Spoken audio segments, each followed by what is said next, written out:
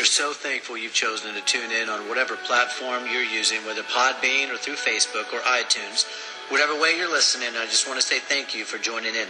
We'd love to hear from you, so drop a comment to us or email us at thegrove267@gmail.com. If you want to know more about us as a ministry, go to hisgrove.com, or you can also check us out on Facebook at Deeply Rooted Ministries in Canton, Texas. We believe God wants to use these messages to spread His truth to a needy world, but primarily a needy church, which needs the truth of the Word to resurrect among us so that heaven's army will be equipped to win souls and train them up in the Lord. Jesus said if we know the truth, it will set us free. So help us to bring freedom to people's lives by sharing these messages in any way you can. Now to our podcast.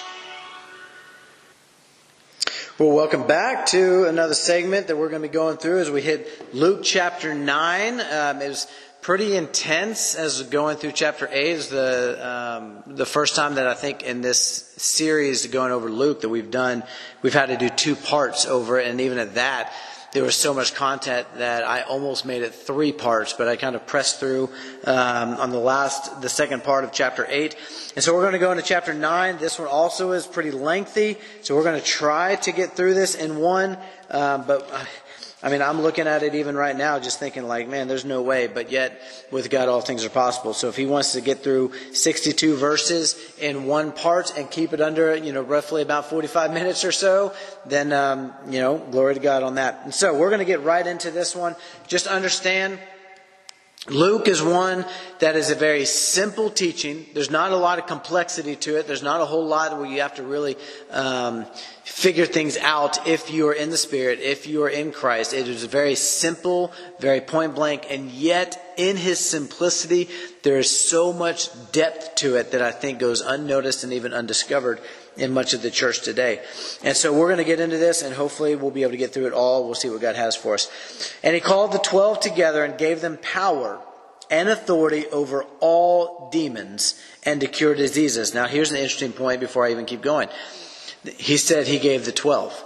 That includes Judas. That means that Judas had the authority and had power over demons. I'll just let that kind of sit in just for a second, but I want you guys to realize that. It says, over all demons and to cure diseases. And He sent them out to proclaim the kingdom of God and to heal.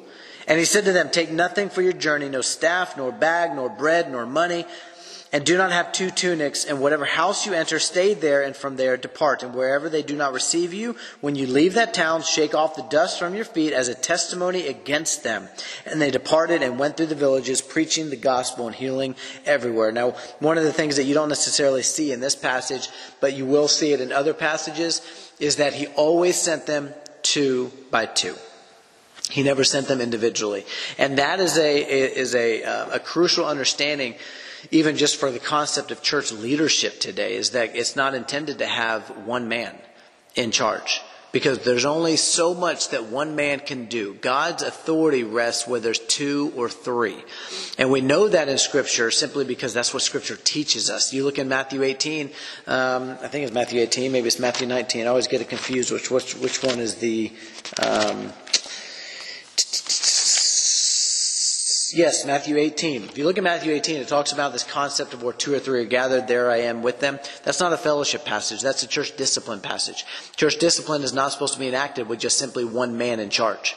Church discipline, to have a charge established, it must be on the evidence of 2 or 3 witnesses, or in this case, 2 or 3 leaders. And so the concept of Jesus sending them out 2 by 2 is in direct contrast to that of the Old Testament, in which God sent out His prophets 1 by 1. You won't find 2 prophets sent together at the same time. You see Elijah and Elisha, but that was because there was now a changing of the guard. Elijah was not necessarily going out with Elisha. It was Elijah was now training Elisha to take his place. You won't find a time in the Old Testament in which there was 2 prophets who were sent out together on equal footing and saying, both of you, go. You had prophets who overlapped each other. You had times in which maybe one prophet was here and one prophet was there in different regions. You had different people, but they were 1 by 1 as they were sent out. In the New Testament, you won't find it 1 by 1. You always find it 2 by 2. Now maybe there's a story with Philip who in Acts is being led to his next location and there's some things that are happening, but he wasn't sent out. It wasn't a sending out where Philip was some rogue apostle who just went around, or Philip was some rogue disciple who just went around and just did his own thing. No, it was always 2 by 2. Paul and Barnabas, Paul and Silas, Barnabas and Silas. It was always Peter and James. It was always 2 by 2. And in church leadership, that's why he talks about, even in Acts when it talks about, it says that they appointed elders to every church. You're not supposed to have one church that only has one elder. If that's you, then you need to begin working towards having a body of elders that govern the affairs of the church. Okay, side note from that one. We're going to keep going on it. It says, take nothing for your journey. Why would he tell them to take nothing for their journey? This is one of the first times that he's actually sent them out. Why would he tell them to take nothing? And I'll tell you what my thought process is on it, at least, is that the first stages of ministry is dependence. You need to learn how to depend on Christ. It's not that later on in his ministry, whenever he talks to them, he says, now those who have tunics, take it. Those who have this, take it. Those who have that, take it. Is that you need to learn how to depend on Christ for what you need. It's one of the first rules of ministry, one of the first stages of ministry is learning dependence on Christ. Your utter need to depend on Him for the work of the ministry. So if you are a leader in ministry and you're trying to train up leaders, this needs to be one of the first stages of what you teach them. You need to teach them, not only does Christ have everything that they need for the work of the ministry, but you need to teach them how to rely upon it. And in order to do that, you need to place them in hard situations into where they're going to have to go to their knees and find what they need from God and not from you. Did you hear me on that? So often today, we want to be the source of people's dependence. But in ministry, as we're leaders in the church, we have got to make sure that we're pointing people how to depend upon Christ and not us. And that's a huge step that you've got to know how to do.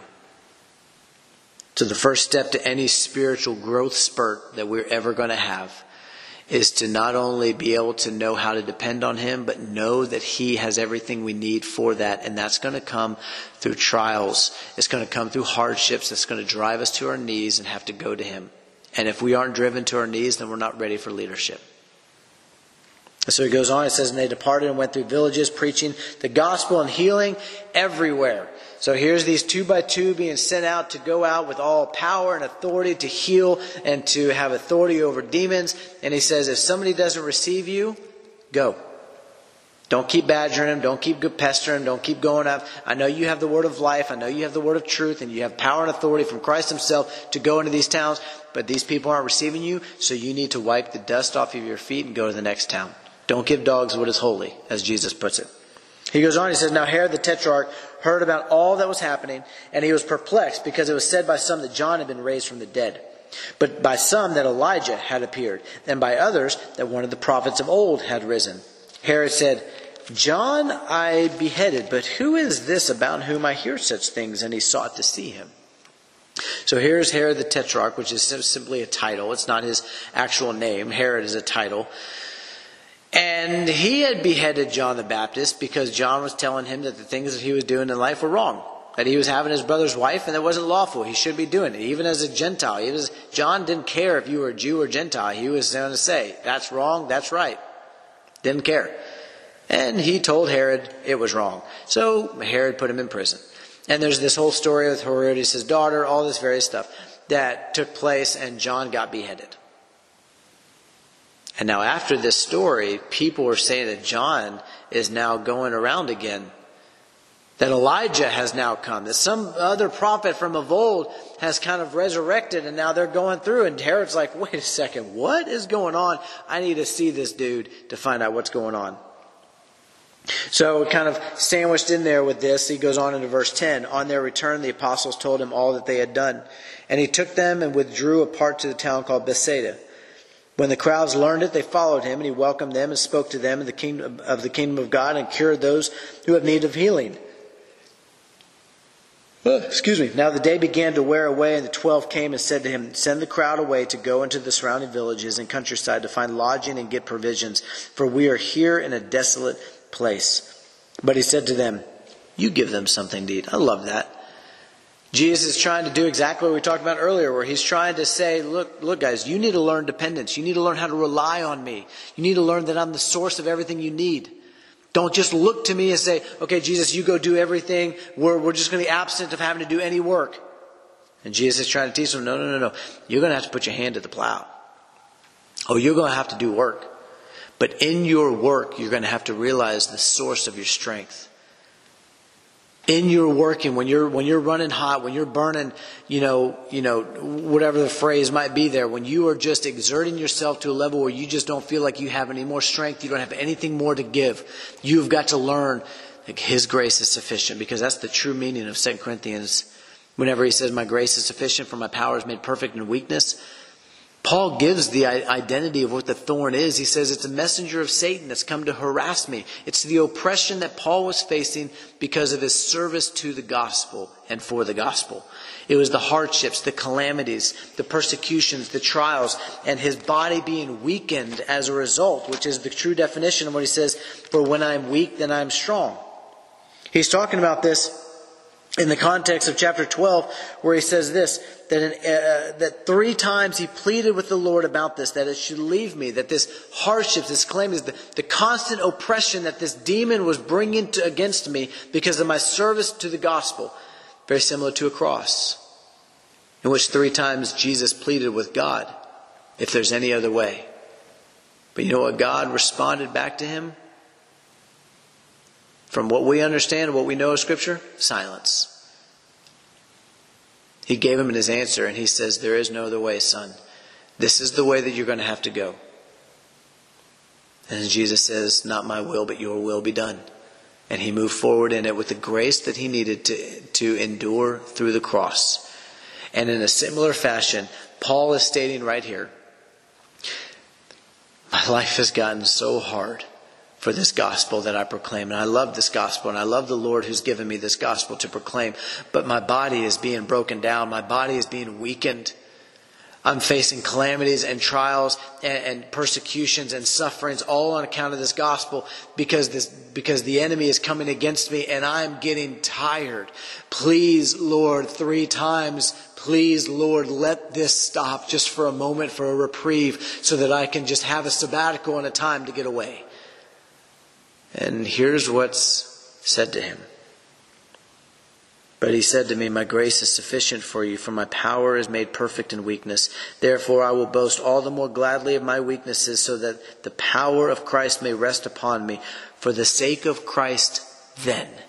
That "then" is an indicator term that links it back to a previous mysterious notion that was being presented. And that notion is what this thorn was for him. I've heard many people, even recently as of last week, who have said that Paul doesn't declare what his thorn is. I argue that. I absolutely think he declares what it is. He's about to say it. "For the sake of Christ, then, I am content with the thorn." The weaknesses, or my body being broken down and weakened because of the gospel. Insults, hardships, persecutions, and calamities, for when I am weak, then I am strong. Paul identifies the thorn. It's the sufferings that he had for Christ. Whether it be physically in his own body, or whether it be the oppression of the things that were happening to him as a result of preaching a message. Guys, that's what we have to learn as leaders, is we have to learn how to endure through the race as an example to those who are in our flock or who are in our charge. Whatever that might look like for you, whether that's being an elder in a church and you actually have a flock, or whether that's something as simple as being instructed with this Sunday school leader and you have a class that you teach. You need to learn how to do this and do this well, how to suffer well for the kingdom of Christ. And that's what he's trying to teach these men here.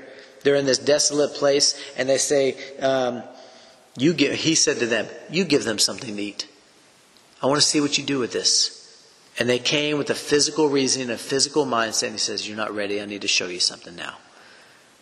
I think it was even Philip that came to him and he says, they said, we have no more than 5 loaves and 2 fish unless we are to go and buy food for all these people. He says, should we use our physical resources to do this, Jesus? Go get 500 denarii and go get some bread for these guys? All we've got is 5 loaves and 2 fish. And they presented all that they had to Jesus. They said, Jesus, this is all we got. And Jesus says, I'm going to take what you give to me and I'm going to multiply it so that I can feed the flock. And I don't want you to miss this premise. This isn't a prosperity gospel message so that you can just give God what you have and then He'll just amplify it for your own benefit. This was, I'm going to take what you have to give to me, all that you have, everything that you've done in your own power and strength. You give it to me and I will make it enough to give to them. The gospel message that's presented in this passage is immense for church leadership. And yet I think it goes unnoticed oftentimes. This is not a 5 loaves, 2 fish for your own benefit. This is a 5 loaves of 2 fish of all that you have to give to God. And He says it's enough. Now watch my grace take over and I'm going to give through you what is needed for them. For the glory of God. It has nothing to do with the apostles here other than a teaching lesson for them to learn how to rely upon the grace of Jesus Christ and that He is enough to give to the people what is needed. You're not. You don't have what you need. And I've seen way too many pastors trying to serve on their own strength, and I've been one of them at times. You don't have what is needed to give to them. You must get it from the one who has what you don't. It's what He says in Luke 11, as we'll get to it eventually. But He talked to them where He says, look, a friend of mine's coming from out of town and I don't have what's needed to give to him, to minister to him. So he goes and he bangs on the door of the one who does have it. And because of his persistence and his asking and persistence and his pleading, the man rises up, gives him what he needs to give to his friend. And that is the gospel right there for us and how we lead. We don't have what other people need to have a supernatural working, a spiritual working of grace in their life. We don't have it. But Christ does. And so we go to Him and we plead with Him and we persist in our pleading with Him to give those who are in our charge what they need and which we don't possess. And that's what He's teaching them here. He goes on, he says, have them sit down in groups of about 50, and they did so, and had them all sit down. And taking the 5 loaves and the 2 fish, He looked up to heaven and said a blessing over them. Then He broke the loaves and gave them to the disciples to set before the crowd. Another message in this is that the blessing of God always comes through brokenness. That which is the blessing must be broken before that true blessing can be revealed. Same way as with Jesus Christ. His body had to be broken before the blessing of heaven could actually be revealed to the people. He already was the blessing. But until His body was broken, the blessing from heaven was not revealed. I'll give you another one. The 2 disciples on the road to Emmaus. They're walking along. Jesus was not revealed to them. He was talking with them. He was walking with them. Then they go and He sits down and He takes bread and He breaks the bread after blessing it. And all of a sudden it says their eyes were opened and they saw Him as Jesus, and then He vanished. The blessing was not revealed until there was a brokenness. And the same way for us, until we humble ourselves before the mighty hand of God, there can be no exaltation in our life. Until we humble ourselves under His hand, until our pride or until our spirits are broken, there cannot be the revelation of Christ in and through it. The blessing of heaven is only revealed in the brokenness of man. And he goes on, he says, then He broke the loaves and gave them to the disciples to set before the crowd, and they all ate and were satisfied. And what was left over was picked up, 12 baskets of broken pieces. I could go into some other things on that. We're going to move forward, but I do want you to understand that the blessing of God is not revealed until the brokenness of man takes place.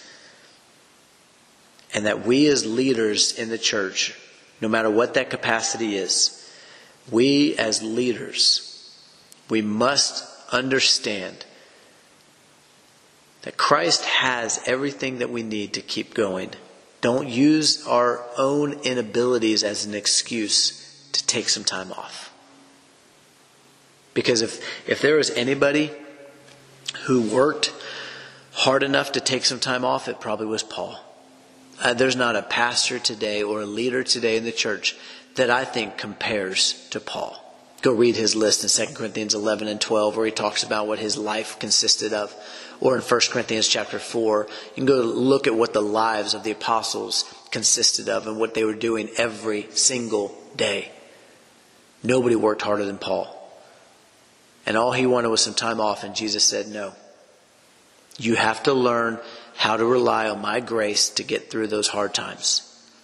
And so I'm not a fan of pastors taking sabbaticals today. I don't care how old you are. There's not an age requirement for grace to be applied to your account. I'm not a fan of it.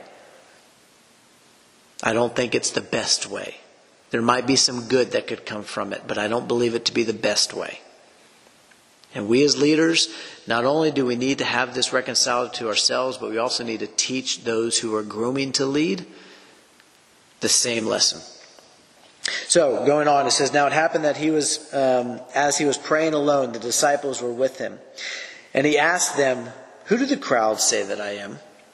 And they answered, John the Baptist, but others Elijah, and others, one of the prophets from old has arisen. Same thing that Herod was saying. He said, who do the people say that I am? And they're just recounting what the people say. And then here's this one vital question that he asked them. Then he said to them, but who do you say that I am? And Peter answered, the Christ of God.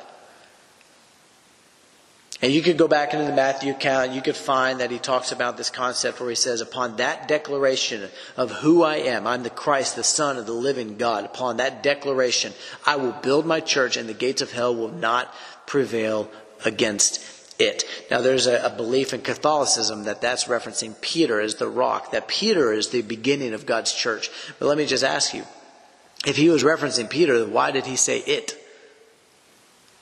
You're not following me. You can go back into Matthew. You can go read that he's talking to Peter. And he says, I tell you, Peter, you are Peter. And on this rock, all right, now there's some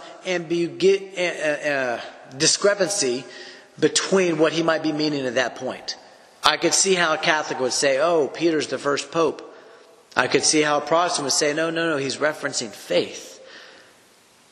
This proclamation of faith. I could see that. But he goes on, he says, the gates of hell will not prevail against it. If he wanted to identify Peter as the rock and what the gates of hell will not prevail against, he would have said, the gates of hell will not prevail against you. But he didn't. He said it. The gates of hell will not prevail against it. It is the proclamation of faith in the person of Jesus Christ, not the person of Peter. But he wants to identify something in this passage real quick. And that is, I don't care what your daddy says. I don't care what your pastor says. I don't care who this person says that I am. What it all is going to come down to is, who do you say that Jesus Christ is? Because you won't get into heaven on the coattails of anyone else. It all is about, who do you say that Jesus is? That's the question you will have to give an account for when you stand before the judgment seat of God. He's going to say, who do you say my son is? And not just what you say with your lips, but what did you prove with your life? Is he Lord? Or were you? Is he Lord of your life, or were you Lord of your life? Did you heed his word and what he said for you needed to do and how you needed to live? Or was it more about in line with what you wanted in life? Be doers of the word, not hearers only, deceiving yourselves. The point is it doesn't matter what other people say about Jesus. What it matters is what you say about him. And that's the point that he's trying to make here. He goes on, he says, and he strictly charged and commanded them to tell this to no one, saying, the Son of Man must suffer many things and be rejected by the elders and chief priests and scribes and be killed, and on the third day be raised. So he gives them this illustration of telling them, look guys, these things are going to have to happen. I'm going to have to suffer. They still didn't get it. They still didn't understand. Even later on, I believe it's even in Luke, it might be in Matthew, where he's telling them these things again. He's explaining to them again. And I think it's James and John that come to him and they say, hey, granted to us, like with their mom, where they say, hey, granted to us to sit at your right hand. It's like you're still so concerned about yourself. I just told you that I'm going to suffer and die on the third day, and you are so still concerned with yourself, of what you can get, what you can have. It's kind of like, a father's on his deathbed and he's like, he's going to die. I mean, it's a foregone conclusion. He's going to die. And he brings in his children. He tells them, hey guys, I'm here to tell you goodbye. I'm not going to see you anymore. And I'm dying. And a child comes in and says, yeah, Dad, what are you going to give to me? What's going to be mine? What's in your will? What do I get? It's a similar thing. Here's these two men that are so concerned about what they're going to get when Jesus dies.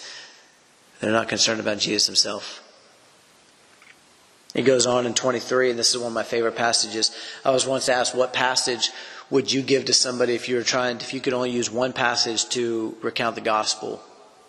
What passage would you use? And I said, some people went around the room and they said John 3:16. Some others said different passages. And I said Luke 9:23 through 24. And they're like, whoa, what's that one say? I'm not familiar with that one. Well, let's read it. And he said to all, if anyone would come after me, let him deny himself and take up his cross daily and follow me. For whoever would save his life will lose it, but whoever loses his life for my sake will save it. Like, there is so much to unpack in that small passage. There is so much profound meat and depth to this passage that I think that many people don't even realize today in the church. Not only does he say, if you want to come after him, if you want to follow him, it requires something of you first. You don't get to just say, oh yeah, I believed in my heart that Jesus was my Savior, that he died on the cross for my sins. That doesn't get you any closer to God. There's only one way to be able to follow Jesus. There's only one way to even come after him. And that is to deny yourself. Your wants, your desires, your dreams and ambitions in life, you put those on the altar and you say, only if God sees fit for this to be part of my purpose, will I ever indulge it ever again. Galatians 5:24 says, those who belong to Christ Jesus have crucified their flesh with its desires and passions. You cannot even begin to follow Jesus, let alone get saved, until that happens. If you have not crucified your flesh with its desires and passions, your dreams and ambitions and all those things, God didn't necessarily give them to you. I'm not saying that he didn't, but your dreams and ambitions are just that. They're yours. And they need to be put on the cross. Because Jesus was put on the cross for you. You need to deny yourself and pick up that cross daily. The denial of self, you need to be on that cross, crucified daily, if you want to follow Jesus. Don't think that you can follow him without that first prerequisite being done. We got too many people, who are teaching from the pulpit that all you got to do is just confess Jesus as the Lord and Savior of your life, and you just ask him into your heart, and now you're forgiven and you can follow him. Well, I'm sorry. You don't get to follow Jesus until you are crucified. You don't even get to start. You don't even start the race of following him until you're crucified. Until your flesh is on the altar and you have now committed yourself to be a servant to the Word of God and the teaching of Jesus Christ. And the epistles, I should say, because that's what Ephesians 2 goes on to say. This is the beginning. It's the beginning, it's the middle, and it's the end. It is the constant daily battle to crucify yourself so that you may live in the Spirit. Whoever loses his life for his sake will find it and will have it saved in the end. But if you seek to preserve your life, now this could even get into the topic of self-defense. There's a spiritual application to all of this, but I'm going to take it even to a physical application. If you're seeking to preserve your earthly life at the expense of somebody else, then you have yet to embark on the cross of Jesus Christ, because that's the exact opposite of what he did for you. Somebody breaks into your home and you're willing to take their life to preserve your life. That's the exact opposite of the gospel, in which Jesus willingly gave his life for you as a sinner. That while you were a sinner, while you broke into his house, He gave his life for you. Man, how twisted we have things today in the American church, to where we think justifiably so that we are able to defend ourselves and preserve our lives and think we're still living out the gospel of Jesus Christ. And that couldn't be further from the truth. I'm not a pacifist. I'm a non-resistance guy. And if you don't know the difference, I gave an analogy about this several years ago, and even it was reiterated to me just a couple nights ago in a women's study that they were telling me about. And somebody remembered it, and they shared it, and people were like, "Wow, I've never thought of it like that." Pacifism is like this, and generally speaking, there can be different variants to it, but generally speaking, a pacifist is somebody who, say there's this bully, and this bully who's like 6'5", 300 pounds in high school is picking on this kid that's like 5'5", 150 pounds, is wiping the snot from his nose. He's a kid that can't defend himself. A pacifist is the one who's going to stand on the sidelines and be like, "Look, I can't get involved. I don't believe in physical violence. I don't believe in these things. So I'm just going to stand here and I'm going to picket against the violence that's going on right behind my back." That's a pacifist. A non-resistance person is somebody who's going to step in between that bully and that boy, and they said, "Look, I'm not going to defend myself with physical violence. I don't believe in physical violence. I'm not going to defend myself. I'm not going to seek to preserve my life, but I will take whatever it is that you wanted to give to that little boy. You're going to give it to me, and I'll take it for him." And I say that because non-resistance is exactly what Jesus was. He was a person who did stand up for what was right. He did stand for truth. But what was deemed from that bully as Satan was going to give to me, he stepped in the center and he says, "Look, I'm not going to seek to preserve my life. I will give my life willingly on that cross, and I will shed my blood for that kid back there who can't defend himself. I'll take whatever it is that you wanted to give to him, you put it on me." And even more than that, Isaiah 53 says that it took the wrath of God upon himself. And yet somehow today we've justified in the American church that it is okay to preserve your life at the expense of another. Couldn't be farther from the gospel. And I hope this message resonates with you. Because as we learn in chapter 8, if you're a hearer of the word but you don't want to do it, then the fruit of heaven will not be produced in your life. And you might not even find salvation in that last day. So he goes on, he says, "For what does it profit a man if he gains the whole world and loses or forfeits himself?" He says, what does it profit if you get everything you wanted in your dreams and ambitions, if it comes at the forfeit of your soul? "For whoever is ashamed of me and of my words, of him will the Son of Man be ashamed when he comes in his glory and the glory of the Father and of the holy angels. But I tell you truly, there are some standing here who will not taste death until they see the kingdom of God." I can't emphasize this enough, guys. What does it matter if you achieve everything on earth that you've ever wanted? What does it matter if you preserve your life? What does it matter if you do it at the expense of your soul? What does it matter? Because it'll be a one and done thing. You will have died, and this life will be a microcosm of eternity. Yay! Good for you. You achieved your dreams in this short span of time so that you could spend eternity in hell. What does it matter if you gain everything you've ever wanted? But if you're willing to lay those aside, if you're willing to lay those dreams and ambitions and wants and desires and passions or whatever it might be, if you're willing to lay those aside and put them on the cross and say, "God, only if you will it, only if it pleases you will I ever go after those dreams," well, then you gain your soul for eternity.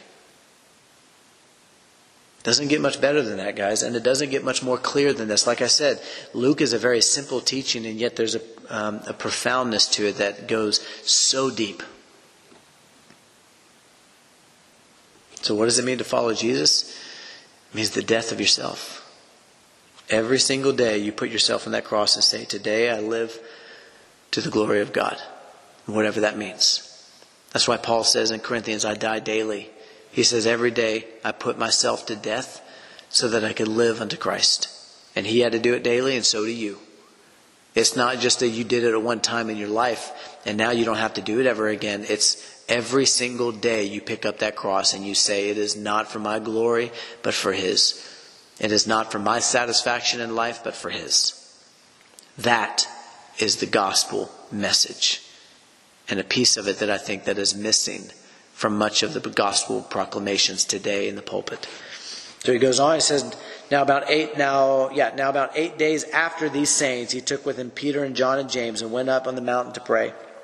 And as he was praying, the appearance of his face was altered, and his clothing became dazzling white. And behold, 2 men were talking with him, Moses and Elijah, who appeared in glory and spoke of his departure, or his exodus, which he was about to accomplish at Jerusalem. Now Peter and those who were with him were heavy with sleep, but when they became fully awake, they saw his glory and 2 men who stood with him. And as the men were parting from him, Peter said to Jesus, Master, it is good that we are here. Let us make 3 tents, one for you and one for Moses, one for Elijah, not knowing what he said. As he was saying these things, a cloud came and overshadowed them, and they were afraid as they entered the cloud. And a voice came out of the cloud, saying, This is my son, my chosen one, listen to him. And when the voice had spoken, Jesus was found alone. And they kept silent and told no one in those days anything of what they had seen. Now there's so much that could be expounded on in this passage. We could go into Matthew 17. We could go into, Joshua chapter 5 of some of what even 8 represents and the cutting away of flesh or the new beginnings. We could go into how did they know that it was Moses and Elijah? It wasn't like they had caricatures or pictures back then of these 2 dudes. How do they know that it was Moses and Elijah? There's all kinds of things that we could go into this. Well, here's what we can know for sure that kind of really stands out in this passage without having to get too crazy in all this, is that Jesus was transfigured before them, that he was speaking with God on this mountaintop. That Moses, in which they don't know where the body was ever laid. We know Moses died, but they don't know where the body was laid. And Elijah, who's taken up to heaven. Moses and Elijah are speaking with Jesus on this mountain. Well, when was the last time that Moses was speaking where God's presence was found? It was at Mount Sinai. And what was the charge that was given? If even a beast touches this mountain, they will die. So much so was the glory that came on that moment that there was peals of thunder and lightning and almost like a volcanic lightning storm that was going on around Mount Sinai at this time. It says if anyone touches this mountain, they're going to die. And here Peter, James, and John are finding themselves on top of this mountain. God's presence is overshadowing them. And they're talking about the Exodus, the very thing that Moses orchestrated. I can tell you, they're terrified. And it even says that throughout the gospel accounts. You get that understanding. They were terrified when they saw all this happening. And their mind first went to, let us set up tabernacles for you, Moses, and Elijah. Why were they thinking that? It was because that's exactly what Moses was instructed to do the tent of meeting. He comes down and he says, you're going to put up a tent of meeting exactly in this fashion, and my Spirit's going to fill that tent. Well, here's the fascinating part, is that they look at him, they say, let us make 3 tents or tabernacles. One for you, one for Moses, and one for Elijah, not knowing what he said. He wasn't aware of what he said. They were terrified. But here's what's interesting, is there would be a tabernacle that would be set up. They were right in their thinking that just as it was prophesied or foreshadowed at Mount Sinai that there was a tent of meeting where God's Spirit was going to come down and dwell in this tent. Right after it was declared that the Redeemer was going to be the one who led them into the Exodus, into the Promised Land. So it is now. There was going to be this Redeemer who's going to lead them out of the darkness of their flesh and the darkness of their captivity to the law of sin and death. And he was going to redeem them out of that, being the perfect sacrifice. And he was going to then set up and establish a tent in which God's Spirit was going to come down and dwell in. Not in things made by human hands, but in human hearts. You see, this Mount Transfiguration is the exact same thing that he talks about in Romans chapter 12, 1 through 2, when he says, let me turn to it real quick. He says, I appeal to you, therefore, brothers, by the mercies of God, to present your bodies as a living sacrifice, holy and acceptable to God, which is your spiritual worship or your spiritual act of your reasonable service. Do not be conformed to this world, but be transformed. Metamorpho is the Greek word. It's where we get the English word metamorphosis. And it's the exact same word that's used here, the Mount of Transfiguration. Jesus was transfigured before them. As the Son of God, he was shown in his glory. And as 2 Corinthians 4, towards the end of it says that the glory of God is now revealed in the face of Jesus Christ. He was transfigured before them, and they saw that transfiguration. They were terrified. Same way as Moses was transfigured when he had to wear a veil over his face because of the glory that shone upon him just simply from meeting in the presence of God. Same exact principle with Jesus here. And that which was foreshadowed of old has now come into new. That when the law was ushered in through Moses for the people, in this physical law that was given to the people, and then this tent of meeting that was instructed to be erected so that the presence of God could dwell among the people. In the same way, Christ the Redeemer is now bringing this law of Christ into the people. And there's this transfiguration that takes place in which he's now going to set up his holy temple, as 1 Corinthians 3 calls the church, that we are the temple of the living God. We are the temple, the tabernacle, the tent of meeting in which God's Spirit now has come to dwell in us. This is a foreshadow of what was written and now fulfilled through Christ.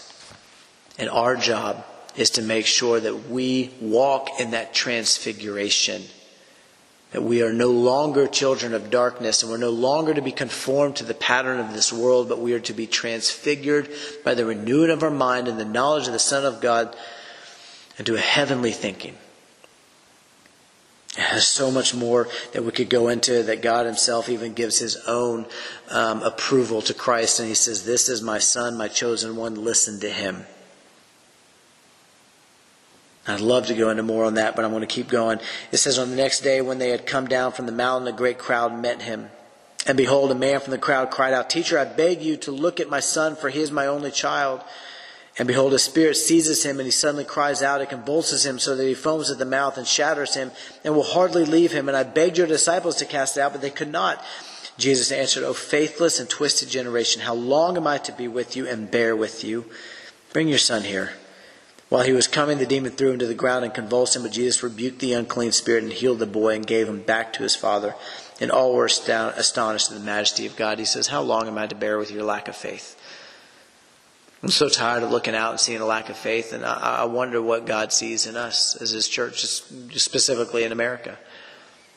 The lack of faith when it comes to your finances, the lack of faith when it comes to workings of miracles, the lack of faith when it comes to your ability to overcome sin. Lack of faith to have your marriage resurrected, the lack of faith to have your marriage restored, the lack of faith to have your kids come to Christ. All these things require faith in the one who can do it all. And yet here we are, just sinners saved by grace. We'll always be just an inadequate version of Jesus because that's just who we are, relegated to that in life. I can't imagine what Jesus looks upon when he sees us here and sees our lack of faith. He goes on, he says, but while they were all marveling at everything he was doing, Jesus said to his disciples, let these words sink into your ears. The Son of Man is about to be delivered into the hands of men. But they did not understand this saying. It was concealed from them so that they might not perceive it. And they were afraid to ask him about this saying. So again, Jesus says it again to them. I'm about to be delivered to the hands of sinners. And they're going to beat me. And they didn't understand it. He goes on, he says, an argument arose among them as to which of them was the greatest. Here's that thing I referenced earlier. But Jesus, knowing the reasoning of their hearts, took a child and put him by his side and said to them, whoever receives this child in my name receives me, and whoever receives me receives him who sent me. For he who is least among you all is the one who is great. Here it is that Jesus just said, I'm going to be delivered into the hands of sinners. I'm going to die. And now they're worried about who's the greatest. Who's going to sit at his right hand? 1 Corinthians chapter 1, 26 through 29. You guys go look at that.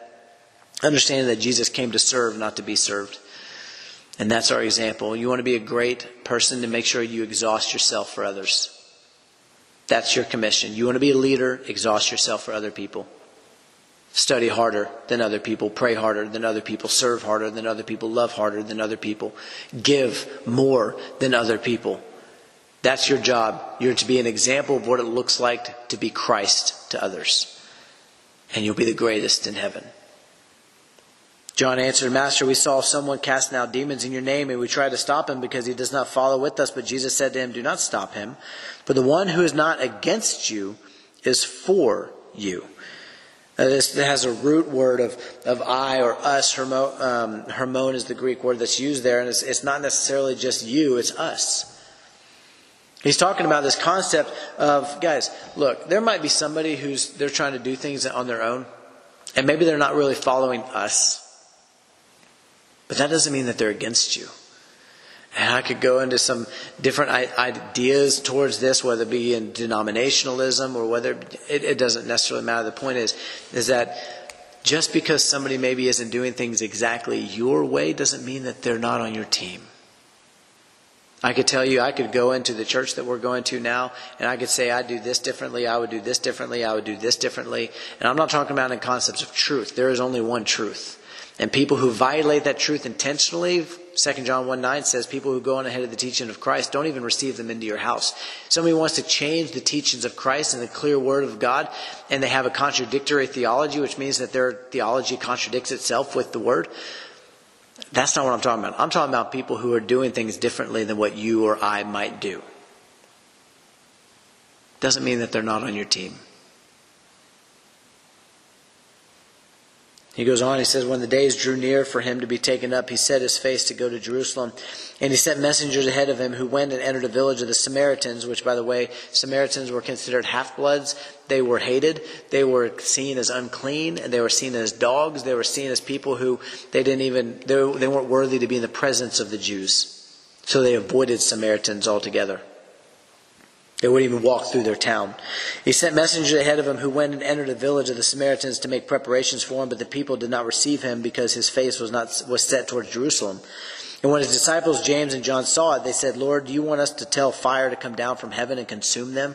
But he turned and rebuked them, and they went on to another village. You see kind of some of the disdain that he's speaking of, and yet Jesus is looking at them. He says, look, these are Samaritans. They didn't receive you. You want us to tell fire to come down from heaven and just consume them, just eradicate them, just take them off the face of this earth? And there's some manuscripts that add this concept. It says, and he said, you do not know what manner of spirit you are of. The Son of Man came not to destroy people's lives, but to save them. It goes into what I was talking about earlier. The concept of living by the sword, or the concept of justice, of what you think is right. That's not why the Son of Man came. He didn't come to put people in their place necessarily, to enact justice. In fact, he came to be the opposite of it, where a sinless man is the one who took the place of you, who justly you should have been the one who suffered on that cross. Justly you should be the one who goes to hell. But he created an access point through the injustice done on the cross so that you and I could have life. And here's James and John wanting to strike down these Samaritans because they rejected Jesus and the hatred that they had. The sons of Boanerges, the sons of fire. And Jesus says, you don't know what spirit you're actually of right now. Let me just tell you, people who are out there who are trying to give people vengeance or revenge or whatever it might be, you're not of the Spirit of Christ. People who are out there who are trying to retaliate, who are trying to take the lives of other people in order to preserve some semblance of freedom or some semblance of knowledge of this earth, you're not of the Spirit of Christ. As they were going along the road, someone said to him, I will follow you wherever you go. Now listen very carefully, because I'm going to end with this. I will follow you wherever you go. The person came to Jesus and said, I will follow you wherever you go. And there's a lot of people who come to Jesus and they say that same thing. I'll go wherever you go. I'll follow wherever you go. And Jesus said, foxes have holes and birds of the air have nests, but the Son of Man has nowhere to lay his head. He says, this isn't my home. Are you willing to treat it like that? I don't have anywhere to lay my head that I can call my own. This isn't my home. My home resides with the Father in heaven. That's my home. And if you're wanting to live this life in such a way where you think that this is your home, then you can't follow me. I don't care how enthusiastic you are about coming to me saying you want to follow me. If you're going to live like this is your home, then you cannot follow me. He goes on and he says this. To another he said, so now Jesus is saying to another person, follow me. But here's what the guy said in response. But he said, Lord, let me first go and bury my father. And Jesus said, leave the dead to bury their own dead, but as for you, go and proclaim the kingdom of God. He says, if you want to follow me, then your allegiance or your devotion to your father cannot come before your allegiance and devotion to me. Your mission is to not be on this earth to take care of your dad. Your mission is to proclaim the glory of the kingdom of God. That's your mission. And if you think that you can violate that heavenly mission for an earthly commission, then you can't follow me. Are you hearing what I'm saying? Christian, listener, are you hearing what I'm saying? Are you hearing what the Word of God is saying? I should say so, more so. These people wanted to follow Jesus. Jesus asked one guy, and the other guy asked Jesus to follow him. And both of them were making some excuses. Jesus is trying to give them a perspective shift to say, if you want to follow me, then that means that you are going to have to let go of things of this earth if they conflict with things of heaven. If your mission for heaven is conflicted by anything of earth, then you must follow me and not the things of this earth. Listen to this last one. This one might be a little bit more difficult because maybe you're estranged with your father. Maybe that's not a big thing for you, but maybe this last one is going to be different for you. He says, yet another said, I'll follow you, Lord, but let me first say farewell to those at my home. He says it's not even talking about his duty unto his father as a custom of the law, that the firstborn child, that you were to actually do that. I'm not saying you don't have a duty to honor your father. I'm not saying you don't have a duty to take care of your father. I'm saying if it conflicts with the mission of heaven. And here's this next one. It gets a little bit more point blank for him, where he says, look, those who are actually living in my home, who are closest to me, is probably a wife and some children. He says, let me first go and say farewell to them. It sounds like a reasonable request, right? Jesus is just going to kind of stand there waiting for him to get back and say, okay, yeah, go. This seems reasonable. Go tell them goodbye. Then you come follow me. He says, no. You're not ready to follow me because if you're still thinking about them instead of me, then you're not ready to follow me. What does Jesus say to him? No one who puts his hand to the plow and looks back is fit for the kingdom of God. See, these are costs of following Jesus. The denial of self. And yet today we've seemed to reason those things away. We seem to say the family is your first ministry.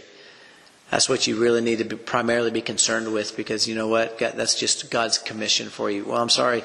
If God's commission for you violates the mission ultimately that you are sent with to testify to the kingdom of God, to the glory, the gospel of Jesus Christ, if it conflicts with that, if it seeks to rival the attention in your life for it, then you're not following Jesus.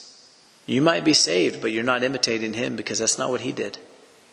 Even in 1 Corinthians 7:29, it says the appointed time is grown short. From now on, those who have wives live as though they had none. That's Paul's commission. He says, I don't care if you're married or single. In verse 35, he says, I want you to have undivided devotion to the Lord, to your mission from heaven. That doesn't mean that you don't have service to do here on earth. It doesn't mean that you don't honor your wife, that you don't treat her well, you don't show her that she has a tremendous value as the helper that she is in your life.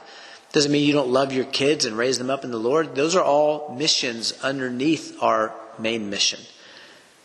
But if those missions ever conflict with the mission that God gives to us, then we are to count the cost. I'll give you one example of a guy named C.T. Studd. Guy came back when he was about 52 years old because his health was declining. He was in China. His health was declining to such a level that he had to move back to Europe in order to get his health back to where it needed to be. So he went back, and that's where he was born, or that's where he was raised. His mom was there. He and his wife went back. And they had suffered a lot of hardships in China in their ministerial work there, let alone than just his health. And he comes back and he's starting to feel a little bit better. And he sees this guy named Alfred who's proclaiming that he wants to go to Africa to preach the gospel. And immediately it resonates with C.T. Studd because he has a missionary's heart. He just wants to testify to the glory of God. And so he listens to Alfred and he wants to sign up. So him and Alfred go to the mission board, and the mission board rejects him from going because of his health. They said, look, you're not fit to go. You're going to die within a matter of probably weeks, maybe months, maybe a few handful of years, but you're going to die because your health cannot sustain ministerial work like that. And he took that. He didn't take no for an answer. And so he said, look, we're going to find our own way. And we're going to go because I know that the Spirit of God is compelling me to go to Africa to go testify to the gospel of Jesus Christ. So he goes and he tells his wife, and he wants his wife to come with him. And his wife says no. She says, I'm not going. His mother comes to him and says, CT, why are you breaking my heart by going and doing this? You know you're going to die. You're not fit to go. You're 52 years old. Just take some rest. Just take some time. And I'm paraphrasing some of what was probably stated. But tried to really manipulate him into not going. And immediately in his journal he writes about, in Luke 14:26-27 came to his mind about, if I love my wife or my mom more than I love my calling for Christ, then I'm not worthy to be his disciple. And so he counted the cost and he went anyways. And he served in Africa for 20 years and he almost witnessed to the entire continent. And yes, I didn't say just country. I said the entire continent of Africa through God's grace and provision.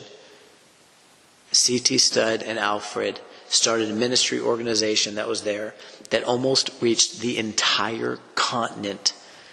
Not having the privileges of you and I with television or radio and all that various stuff, they almost reached the entire continent. It took them a month and a half just to get to the central part of Africa where they're going to set up their headquarters. They slept feet away from crocodiles at night. Not knowing if those crocodiles were going to get, they had to trust in the provision of God and his protection over them for the mission that God had appointed them to. And what's cool is that while his wife didn't go with him, it was several days, if not maybe it was a couple weeks, that she came under conviction. And she was praying to God and she was just basically griping. And God put her in her place. And she came under conviction and she repented and she said, I was wrong. I shouldn't have stood in his way. I should have gone with him. And instead of going to go join him, she ended up staying over in England and became a recruiter to send missionaries over to their missionary organization. So they still served as one, as a married couple, even though they were on opposite ends of the world. And that is placing the mission of heaven above your mission on earth. And it's biblical. And Jesus says, you can't even follow me or you can't even be my disciple if you're not doing it. And so I hope that this message resonates with you. I know it's a lengthy one and we had 62 verses to cover, and I don't ever want to shortchange anything, but I also want to make sure that I'm hitting points that are going to give you things to chew on. Things for you to go and study yourself, to take these things into the full light of the Word and say, is there merit to these things? Holy Spirit, please teach me these things. As 1 John 2 says, that you don't have any need for man to teach you. As the Holy Spirit abides in you, abide in him. I want you to take these things and I want you to learn for yourself how to study the Word, how to go into it. And I'm just giving you tidbits of breadcrumbs for you to go and take. Some things I'm going to be blunt with and I'm going to fill you up and say, hey, here's what it is. And other things I'm going to give you just enough to where I want you to go and learn how to study for yourself and let the Holy Spirit fill you with his wisdom and his word of truth, because that's what his job is to lead us into all truth. But in order to be led into all truth, you must be willing to receive it. In order to receive it, you must be able to hear it. And that is a privilege that God gives only to believers, as John 10:26 and 27 says. That we who are in Christ have the unbelievable privilege to know him, to hear him, and to follow him. But whether or not you are actually doing those things in your life is up to you. All John 10:26 to 27 says is that we have the ability to know him. It's been given to us in Christ.